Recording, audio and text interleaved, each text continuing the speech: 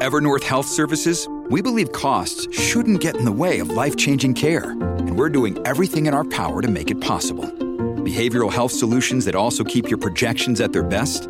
It's possible. Pharmacy benefits that benefit your bottom line? It's possible. Complex specialty care that cares about your ROI? It's possible. Because we're already doing it. All while saving businesses billions. That's Wonder made possible. Learn more at evernorth.com/wonder. When you need mealtime inspiration, it's worth shopping Kroger, where you'll find over 30,000 mouth-watering choices that excite your inner foodie. And no matter what tasty choice you make, you'll enjoy our everyday low prices, plus extra ways to save, like digital coupons worth over $600 each week. You can also save up to $1 off per gallon at the pump with fuel points. More savings and more inspiring flavors make shopping Kroger worth it every time. Kroger, fresh for everyone. Fuel restrictions apply.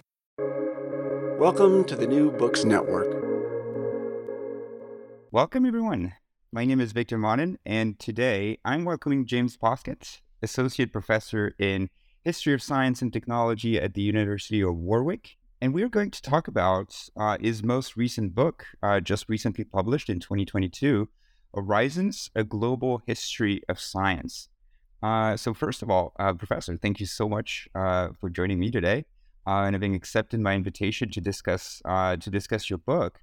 Could you please begin by sharing with us just a little bit about your research trajectory and what led you to researching this book and publishing it on the global history of science? And what does that mean? What is the global history of science, and how does that differ from history of science per se? Yeah, thank you for having me. So my research trajectory is that I was an undergraduate in the natural sciences, so I have a sciences undergraduate degree. But at the end of that, I specialised in the history and philosophy of science in the Department of History and Philosophy of Science at Cambridge. And that sort of had me hooked on the more social, political side of science. So I was fortunate enough to do a PhD there, and I did my PhD on the history of phrenology, which was a very popular 19th century science of the mind. And I actually, this relates to your question because that was a global history of phrenology. So I was playing with what it meant to write a global history during my PhD, but in a slightly more focused way, just looking at the 19th century and this very particular science. After I'd done that and published my first book, I then thought about how to scale things up a bit, which led me to write this book and really attempt to tell the story of the origins of modern science from a global perspective. And that means lots of things, but at its very core, it means challenging the standard history of the origins of modern science, which is centered pretty much exclusively on Europe. So normally the history, both professional histories of science, but also popular histories of science, tell us a narrative that modern science developed in early modern Europe in the 15th, 16th centuries. It was the work of great minds like Newton and Copernicus. Maybe there was some important social and political change happening at that time, the Reformation and so on. But nonetheless, it's a European story. Whereas partly what the global history of science is about, and what my book tries to do, is show that that story is inadequate, it's incomplete at the very least, and that to properly understand the origins of modern science from, say, the 15th century to today, we need to recognise and incorporate the ideas, the contributions and the cultures of the world beyond Europe. And the core argument of my book is that modern science was made through that process of global cultural exchange, that you can't understand how science came about by just looking at Europe. You need to incorporate that much more diverse story, diverse geographically and diverse culturally. I feel like your tone here is a little bit less intense than the book itself, because I thought like the very first pages of the book refer to that traditional narrative of science as essentially a European invention, right? not so much as an inaccurate picture of science, but as a myth. And I obviously here I think the importance of using the word myth, that it has a lot of undertones that I think you want the readership to pick up. And I mean, my question is, why is it a myth? In what sense here are you talking about a myth for that particular narrative centered around Europe?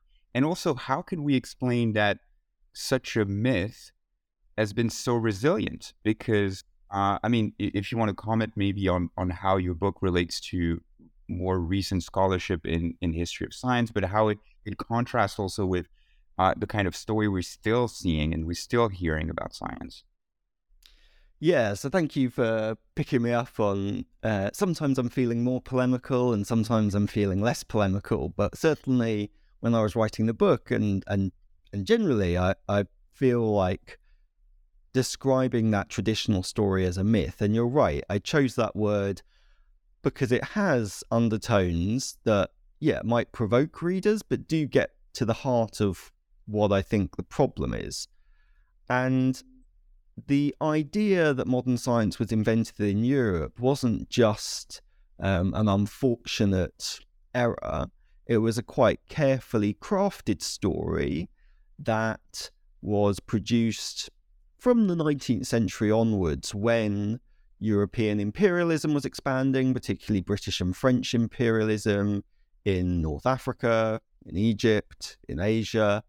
And it was part of this story that there was something fundamentally different about the East and the West. And the East had advanced scientific and political cultures in the ancient world, the medieval world, but had entered this state of decline. And it was the role of Europe and European empires to quote unquote civilize, or return, in fact, civilization to these places. And then that story really gets reinforced even more in the Cold War, or at least in the middle of the 20th century, when divides between East and West are even more strongly interpreted in political terms as a struggle between capitalism and communism. And what I call the idea of the scientific revolution, this idea that there was a fundamental transformation of science in, say, the 15th, 16th centuries, I call it a convenient fiction. So again, that sort of similar language, because it again was used for quite explicit political purposes. It was the idea that the West, and in fact particularly Western Europe, this is why this is kind of clustered around Western Europe, the traditional story, had a special claim to not just civilization, but modernity and progress. And so that Western European culture was allegedly on the right side of history, that it was the royal road to scientific progress. And of course, by the mid-20th century, scientific and technical achievements had been cemented as a measure of the success of political systems. And it's only really in the mid-20th century that the term scientific revolution starts to begin to be used regularly in popular culture, but also amongst academics. So there's this quite carefully crafted narrative that serves, in the 19th century, really imperial purposes, in the 20th century, more sort of Anglo-American, Western European, anti-communist purposes. And as I make the case in the book, well, that narrative may have been useful in the mid-20th century, but we don't live in that world anymore. So it's not really fit for purpose. So that's one of the reasons it persisted. I suppose the slightly other counterintuitive aspect of this is that narrative also became very popular in the decolonizing world, in the world beyond Europe. So it's not just that this Eurocentric narrative is something that was popular in Britain and the United States, which might surprise no one. It was also kind of popular in places like Egypt and India and Turkey and China, for actually sort of parallel reasons, that it implied that there was this once great scientific past, say a golden age of Islamic science or a golden age of Hindu or Chinese science in the medieval or ancient period, and that these new independent nations, particularly, or these new nations that were forming or had had some other kind of political revolution, like in communist China, that these new political leaders will be able to recover something that had been lost. And so that idea of recovering a lost heritage was very attractive to nationalist political leaders in the 20th century, and it still is very attractive to nationalist political leaders in places like China and India today. What's particularly interesting, I think, considering this carefully crafted narrative, as you mentioned, and how it has been also coincidentally used in different contexts, as you mentioned, apart from the United States or Europe. But what's interesting is that I think, and your book uses and brings to light all of this amazing scholarship that has been done in the history of science, that actually, in my view, but you can correct me on this, maybe, emerged from the realization that this carefully crafted narrative was actually full of holes, and was raising question actually, and asked and begged to see the history of science in more dynamic ways and transnationally, etc. Right? But at the same time that this scholarship that your book brings together and articulates together was being done, I think in the history of science also was historians were going through that phase where they were asking themselves, can we even write grand narratives anymore? Is it even possible now? Because it appears that this leads us into writing very questionable stories, right? And we should actually maybe focus on more micro histories, or reduce scales, or change our approach and think in terms of networks or things like that.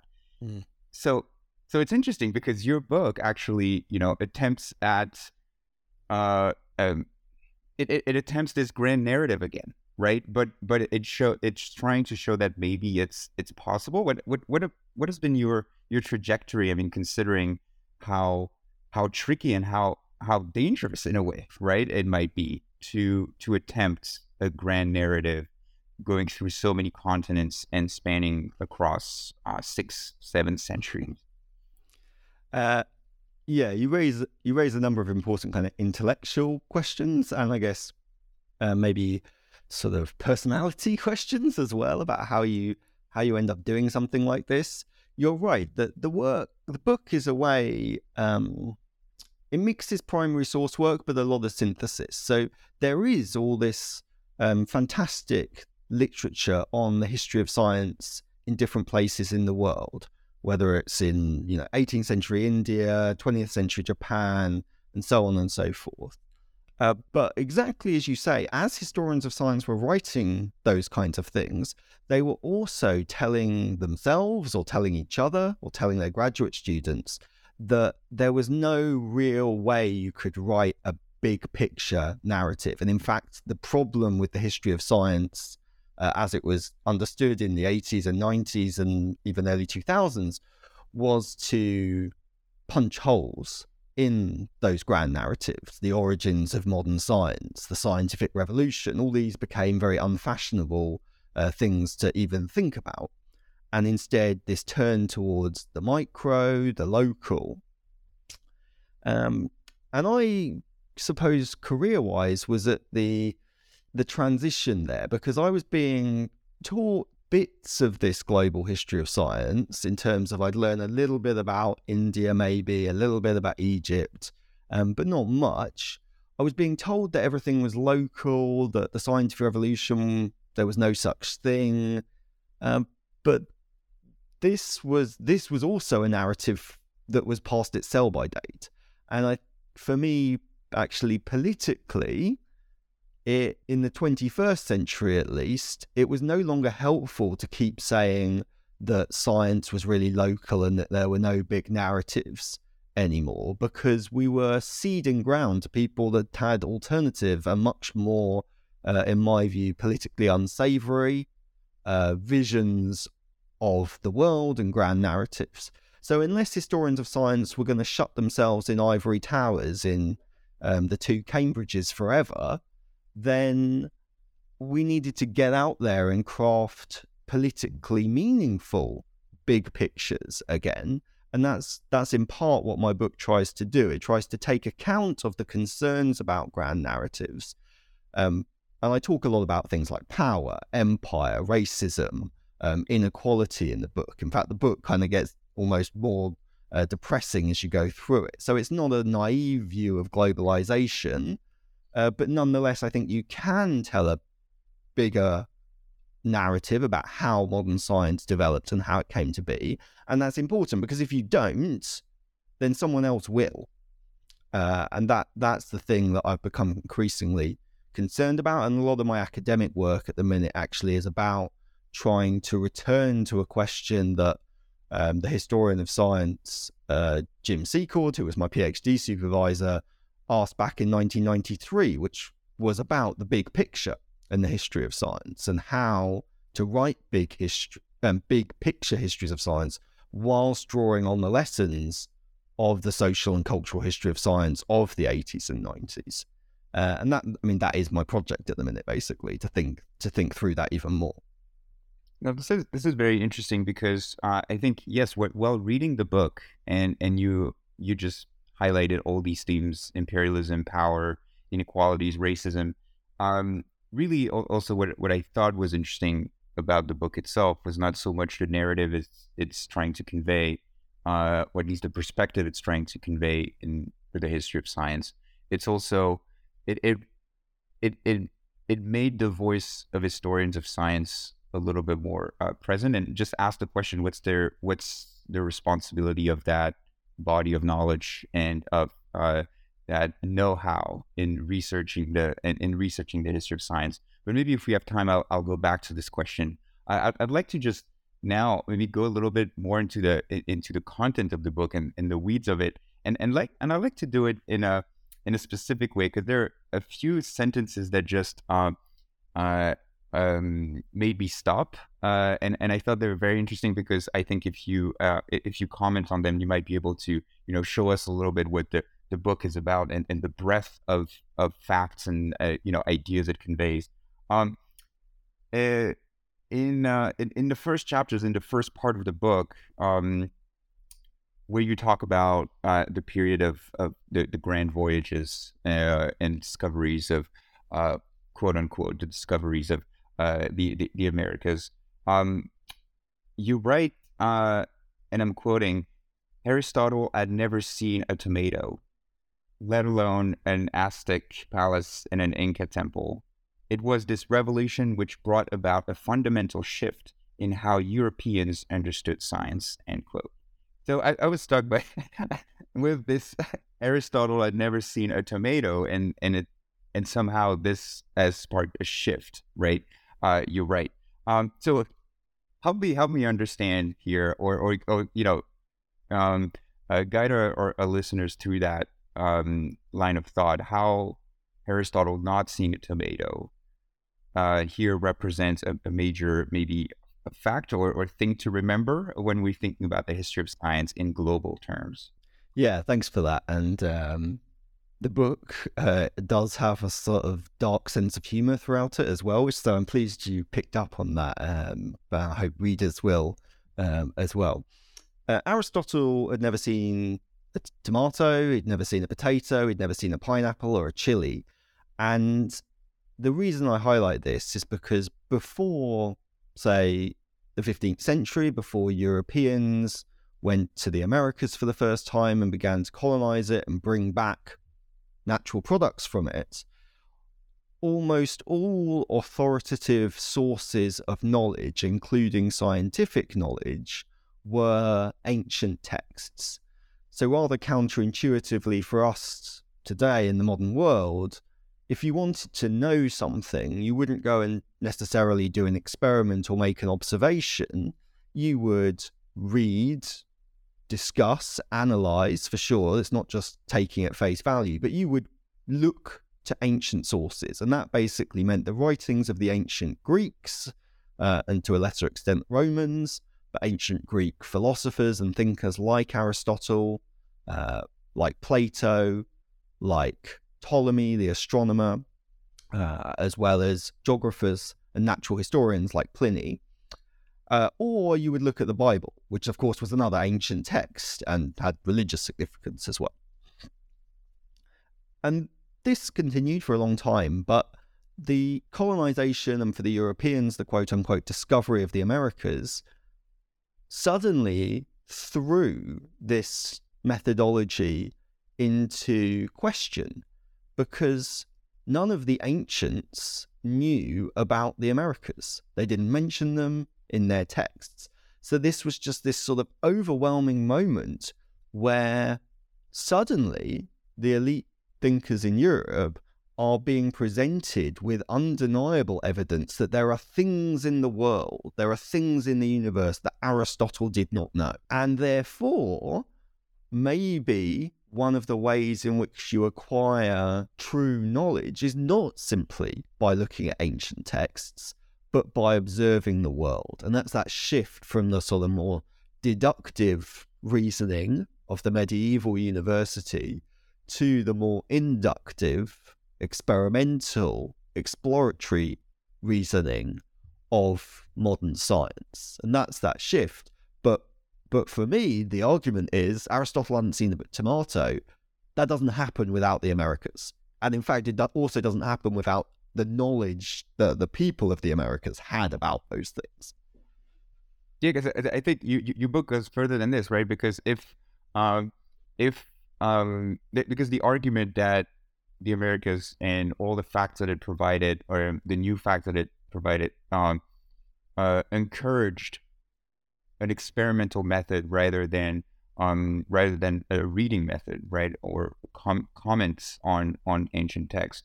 It's already part of that carefully crafted narrative that you mentioned at the very beginning, right? I think what really changes the argument in the case of your book is the fact that you introduce new actors as well, right? It's that it's not just about Europeans discovering a new continent and then questioning what they had thought to be their previous source of knowledge, but there are also other actors and other dynamics also at play. Could you maybe talk a little bit about that?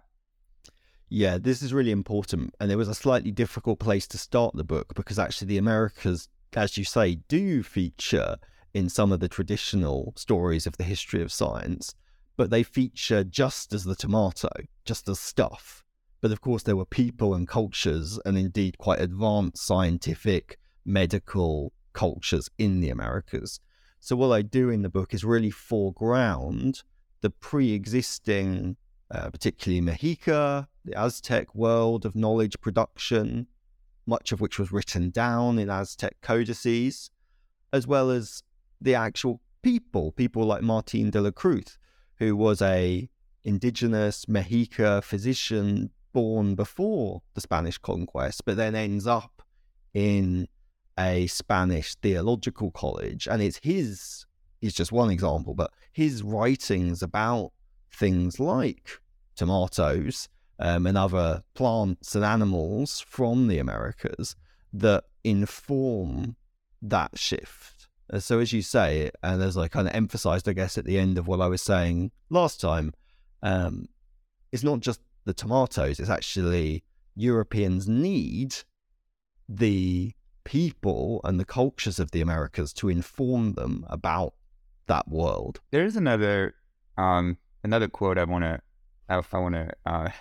ask you to comment. Yeah, go for it. All right. I like this. This one is less humorous, obviously, and it refers to the second part of your book that focuses on the question of the Enlightenment, right? The period of the Enlightenment, and this the first sentence you write for that part. Quote: Isaac Newton invested in the slave trade. End of sentence. So I think it's a rather short sentence, and it obviously refers here to a disturbing fact, one that most people wouldn't necessarily know about or associate with the name of Newton. And I'll let you comment on this, but I think if I were to play devil's advocate, I might say, well, yes, possibly, but isn't that all very just coincidental? How does that fit into the history of science, really? How does that inform or changes our understanding of what science is and how it's developed, right? I might just say that, well, yes, Newton was just part of his time and he engaged in a form of economy that we obviously today find horrifying.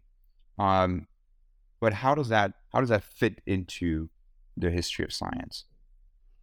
Yeah, really good question. You're right. Rhetorically, I start with that short sentence, Isaac Newton invested in the slave trade, because it is just a basic fact that he did invest the equivalent, invested about £20,000 at the time in the South Sea Company, which the main purpose of the South Sea Company was that it had a monopoly on the British slave trade to Spanish America. So his money financed the transportation of enslaved people to Spanish America. So we know that that's a fact. You're right. Then you might say, well, Newton was a wealthy English gentleman, so what would you expect? He was like every other wealthy English gentleman, engaged in this abhorrent thing, but there's nothing special about him in that respect, and it doesn't really relate to the history of science. However, as I show in the chapter, it's actually not coincidental. It's in fact, as a number of historians argued over the last decade, his investment in the South Sea Company, but also in other overseas imperial trading companies like the East India Company, those were directly connected to the sources of information that he relied upon to write his famous work, the Principia Mathematica, in which he sets out the laws of motion. And this is something Simon Schaffer in particular made the case for in an article about 15 years ago. And I went through both that article, but also the Principia again to identify some of the additional sources of information. And Newton, famously, he wasn't traveling around the world. He wasn't like Charles Darwin on a beagle voyage. He was sat for most of his life either in Cambridge or in London. So he didn't travel very far, but he was trying to develop this universal theory of gravitation. And it's a pretty complex theory, actually. It sounds simple, but gravity varies in its strength, the acceleration across the Earth because of the curvature, the uneven shape of the Earth. And Newton needed to explain this and measure it. He basically needed loads of data points to argue the case for his equations, for particularly things like the gravitational equation. And if he wasn't traveling, he needed to get the data from somewhere. And the places he got the data were from slave traders traveling aboard ships to West Africa and the Caribbean, from East India Company officers who were stationed in the Bay of Bengal or in the South China Sea.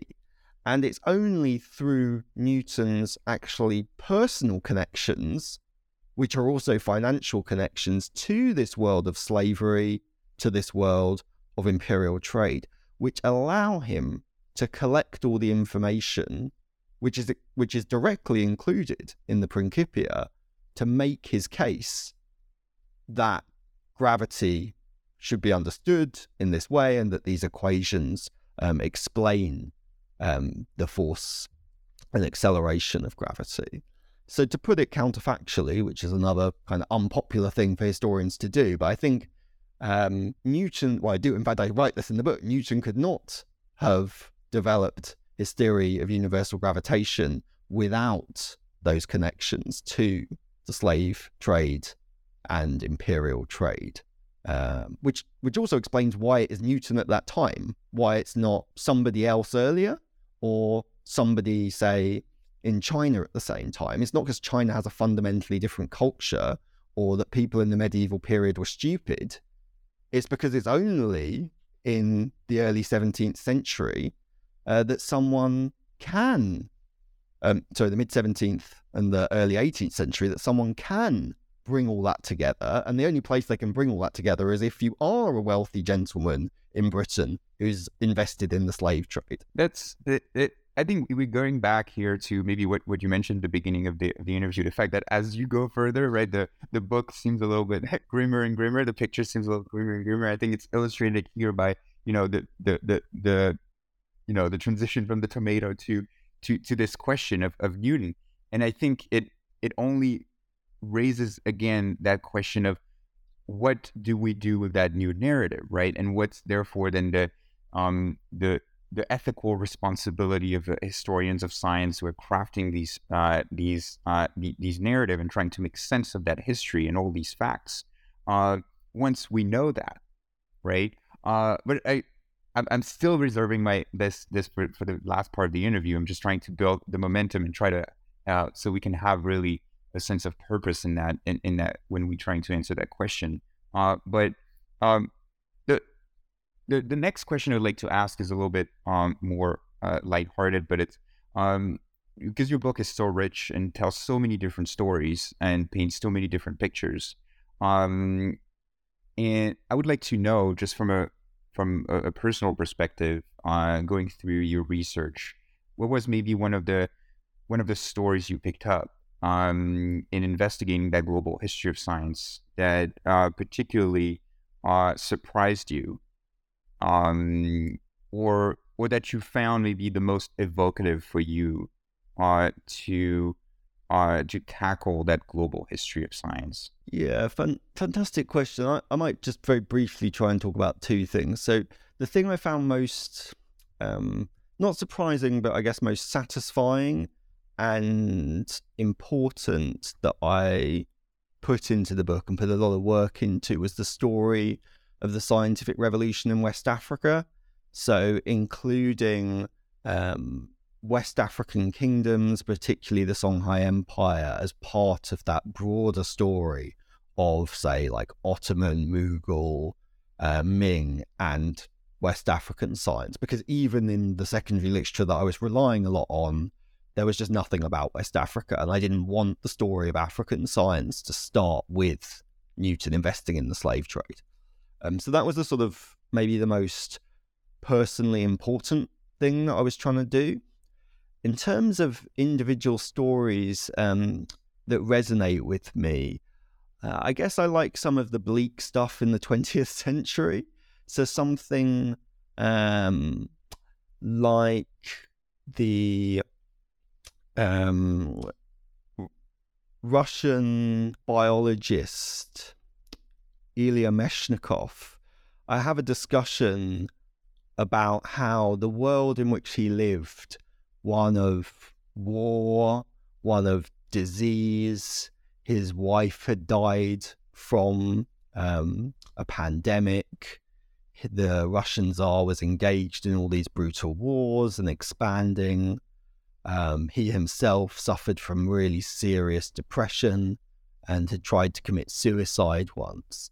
And then linking this to his vision of evolution, but at the level of bacteriophages and white blood cells in the body. And I have probably my favorite line of the book is that for Ilya Meshnikov, the body was just another battlefield. And for me, that sort of captured the essence of how a period of world history, in this place quite a dark period of world history, could impact someone at a quite individual emotional level, but also be reflected in their world of science.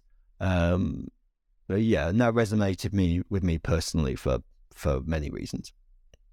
I think one of the greatest feature of the book is obviously this.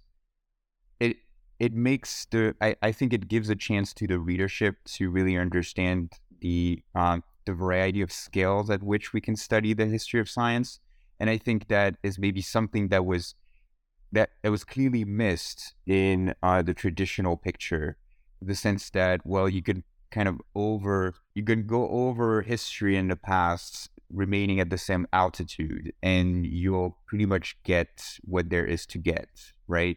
Whereas here we get a sense that it requires mobility, flexibility, It requires efforts, of course, efforts of, finding the facts, finding the sources, but it also requires efforts in imagining just, a frame to better understand either individual stories and how they fit into a national story, and how this nation also fits into a global world.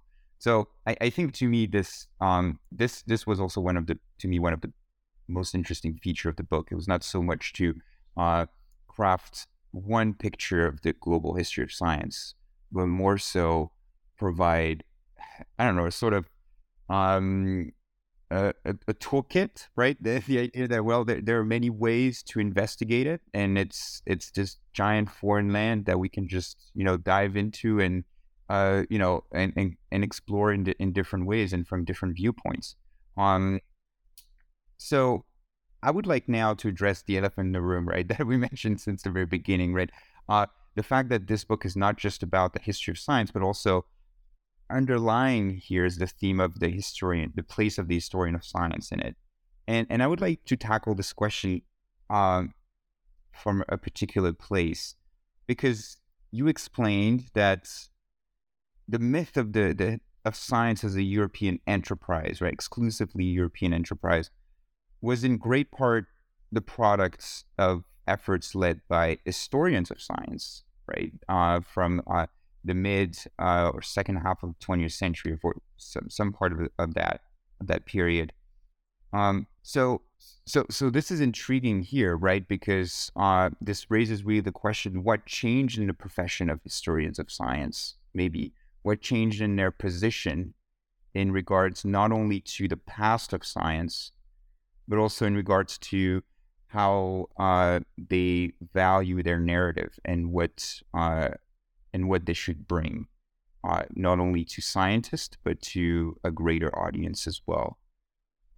Yes, how are we to evaluate, right, this new global history of science, right? That this picture, this way of framing it, that you're providing it to the reader, and that you also, sharing all that scholarship that's been happening. How are we supposed to see it if we've recognized at the beginning of the book that there's been some shortcomings from historians of science as well? So there must have been some sort of change, maybe, or a shift as well, not only in the sciences, but in the history of science as well. Yeah, it's a fantastic question. And I feel like we're still in that shift.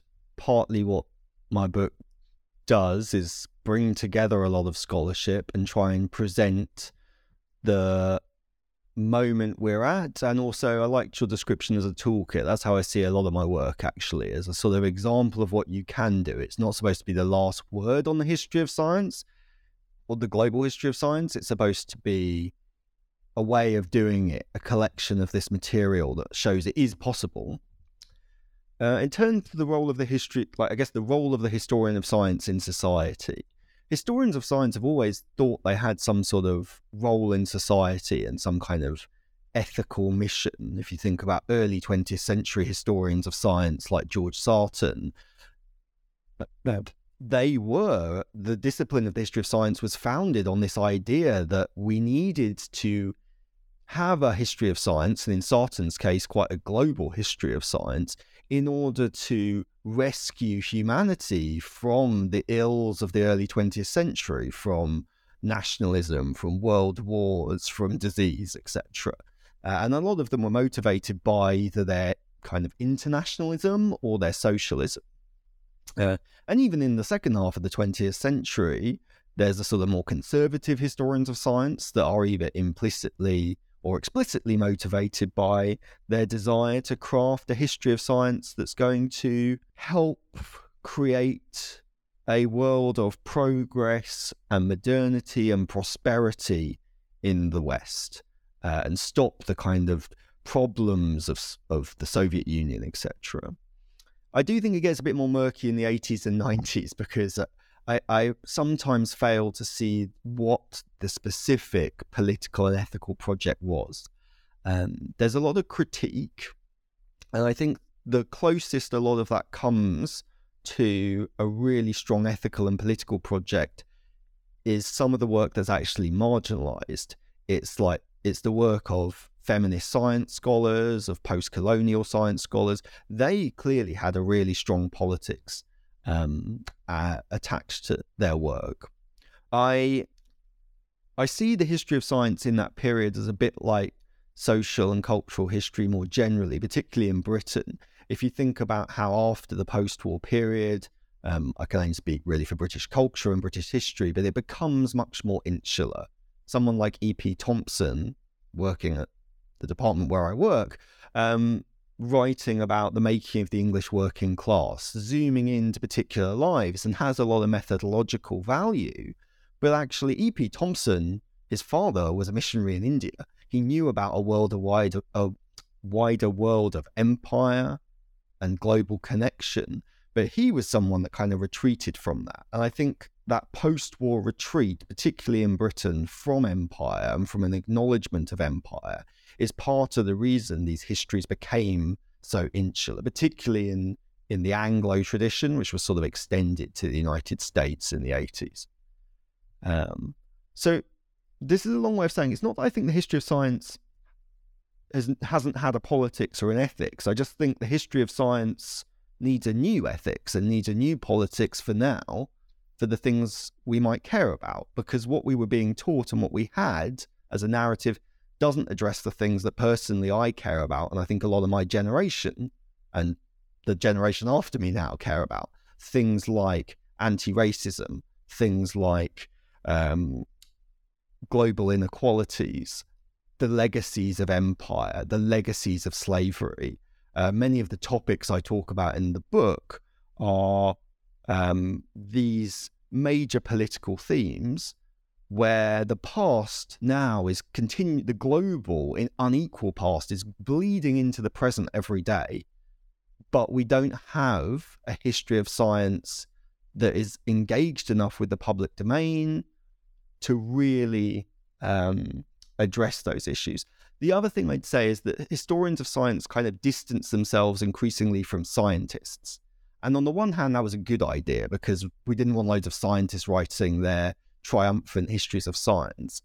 But on the other hand, if you just completely divorce yourself from the world of science, then they go and get on with it themselves.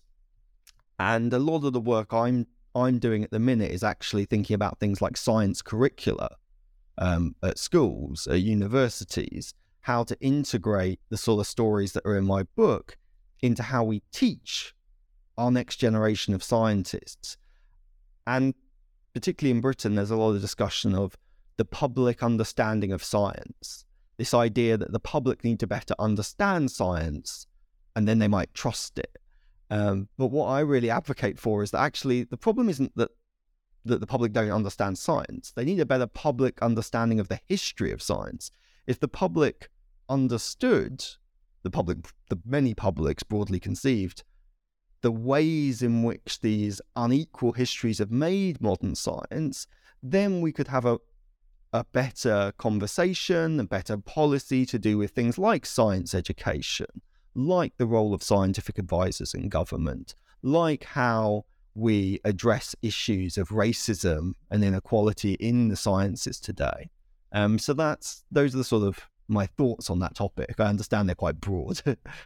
No, it's fantastic because I think, we've talked about, how, the challenge of writing a big picture story and first the rise of that genre in the history of science, and then it's kind of pulled back, and now it's I guess, right, it's trying to make a comeback, but obviously in a different way. I think obviously raises the question of the visibility of historians of science and their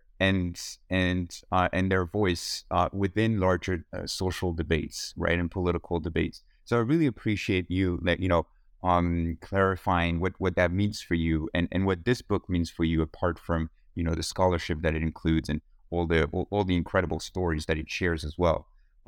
Let's conclude by just a little peek into the future. What are you currently maybe researching on, or anything you would like to, and any project you feel like sharing, maybe where this global history of science has led you? Yeah, for the last year, I've answered this question with I'm having a rest, but actually, I've stopped resting and I am now going to try and write something. So I'm trying to write more academic history of the scientific revolution. It's a project called The Scientific Revolution as Global History, and it's essentially a much more theoretically deep and primary source-based version of the first couple of chapters of Horizons of the book I just wrote. So I'm going into a lot more detail about how these early modern, particularly non-European empires, the Ming, the Mughal, the Ottoman, the Mahika, how they understood the relationship between their own science and other scientific cultures and their own past and the present scientific cultures. So doing a lot of fun reading about the anthropology of history and sort of theories of history and histories of histories, that kind of thing. Lots of Marshall Salins. It sounds almost like almost an oxymoron, right? The idea of a revolution of science, a scientific revolution as well, and then put right next to global history of science, right? These are two major terms that don't seem to quite fit automatically, at least. Yeah, that's my thing. You've noticed. I like to find things that don't fit and then bash them together until they do. Well, this was really fantastic. Thank you so much for your time. Thank you so much for sharing your thoughts on Horizon, giving us your perspective on it and what it means for you as well. Thank you again. Yeah, thank you for having me. I really appreciate it too.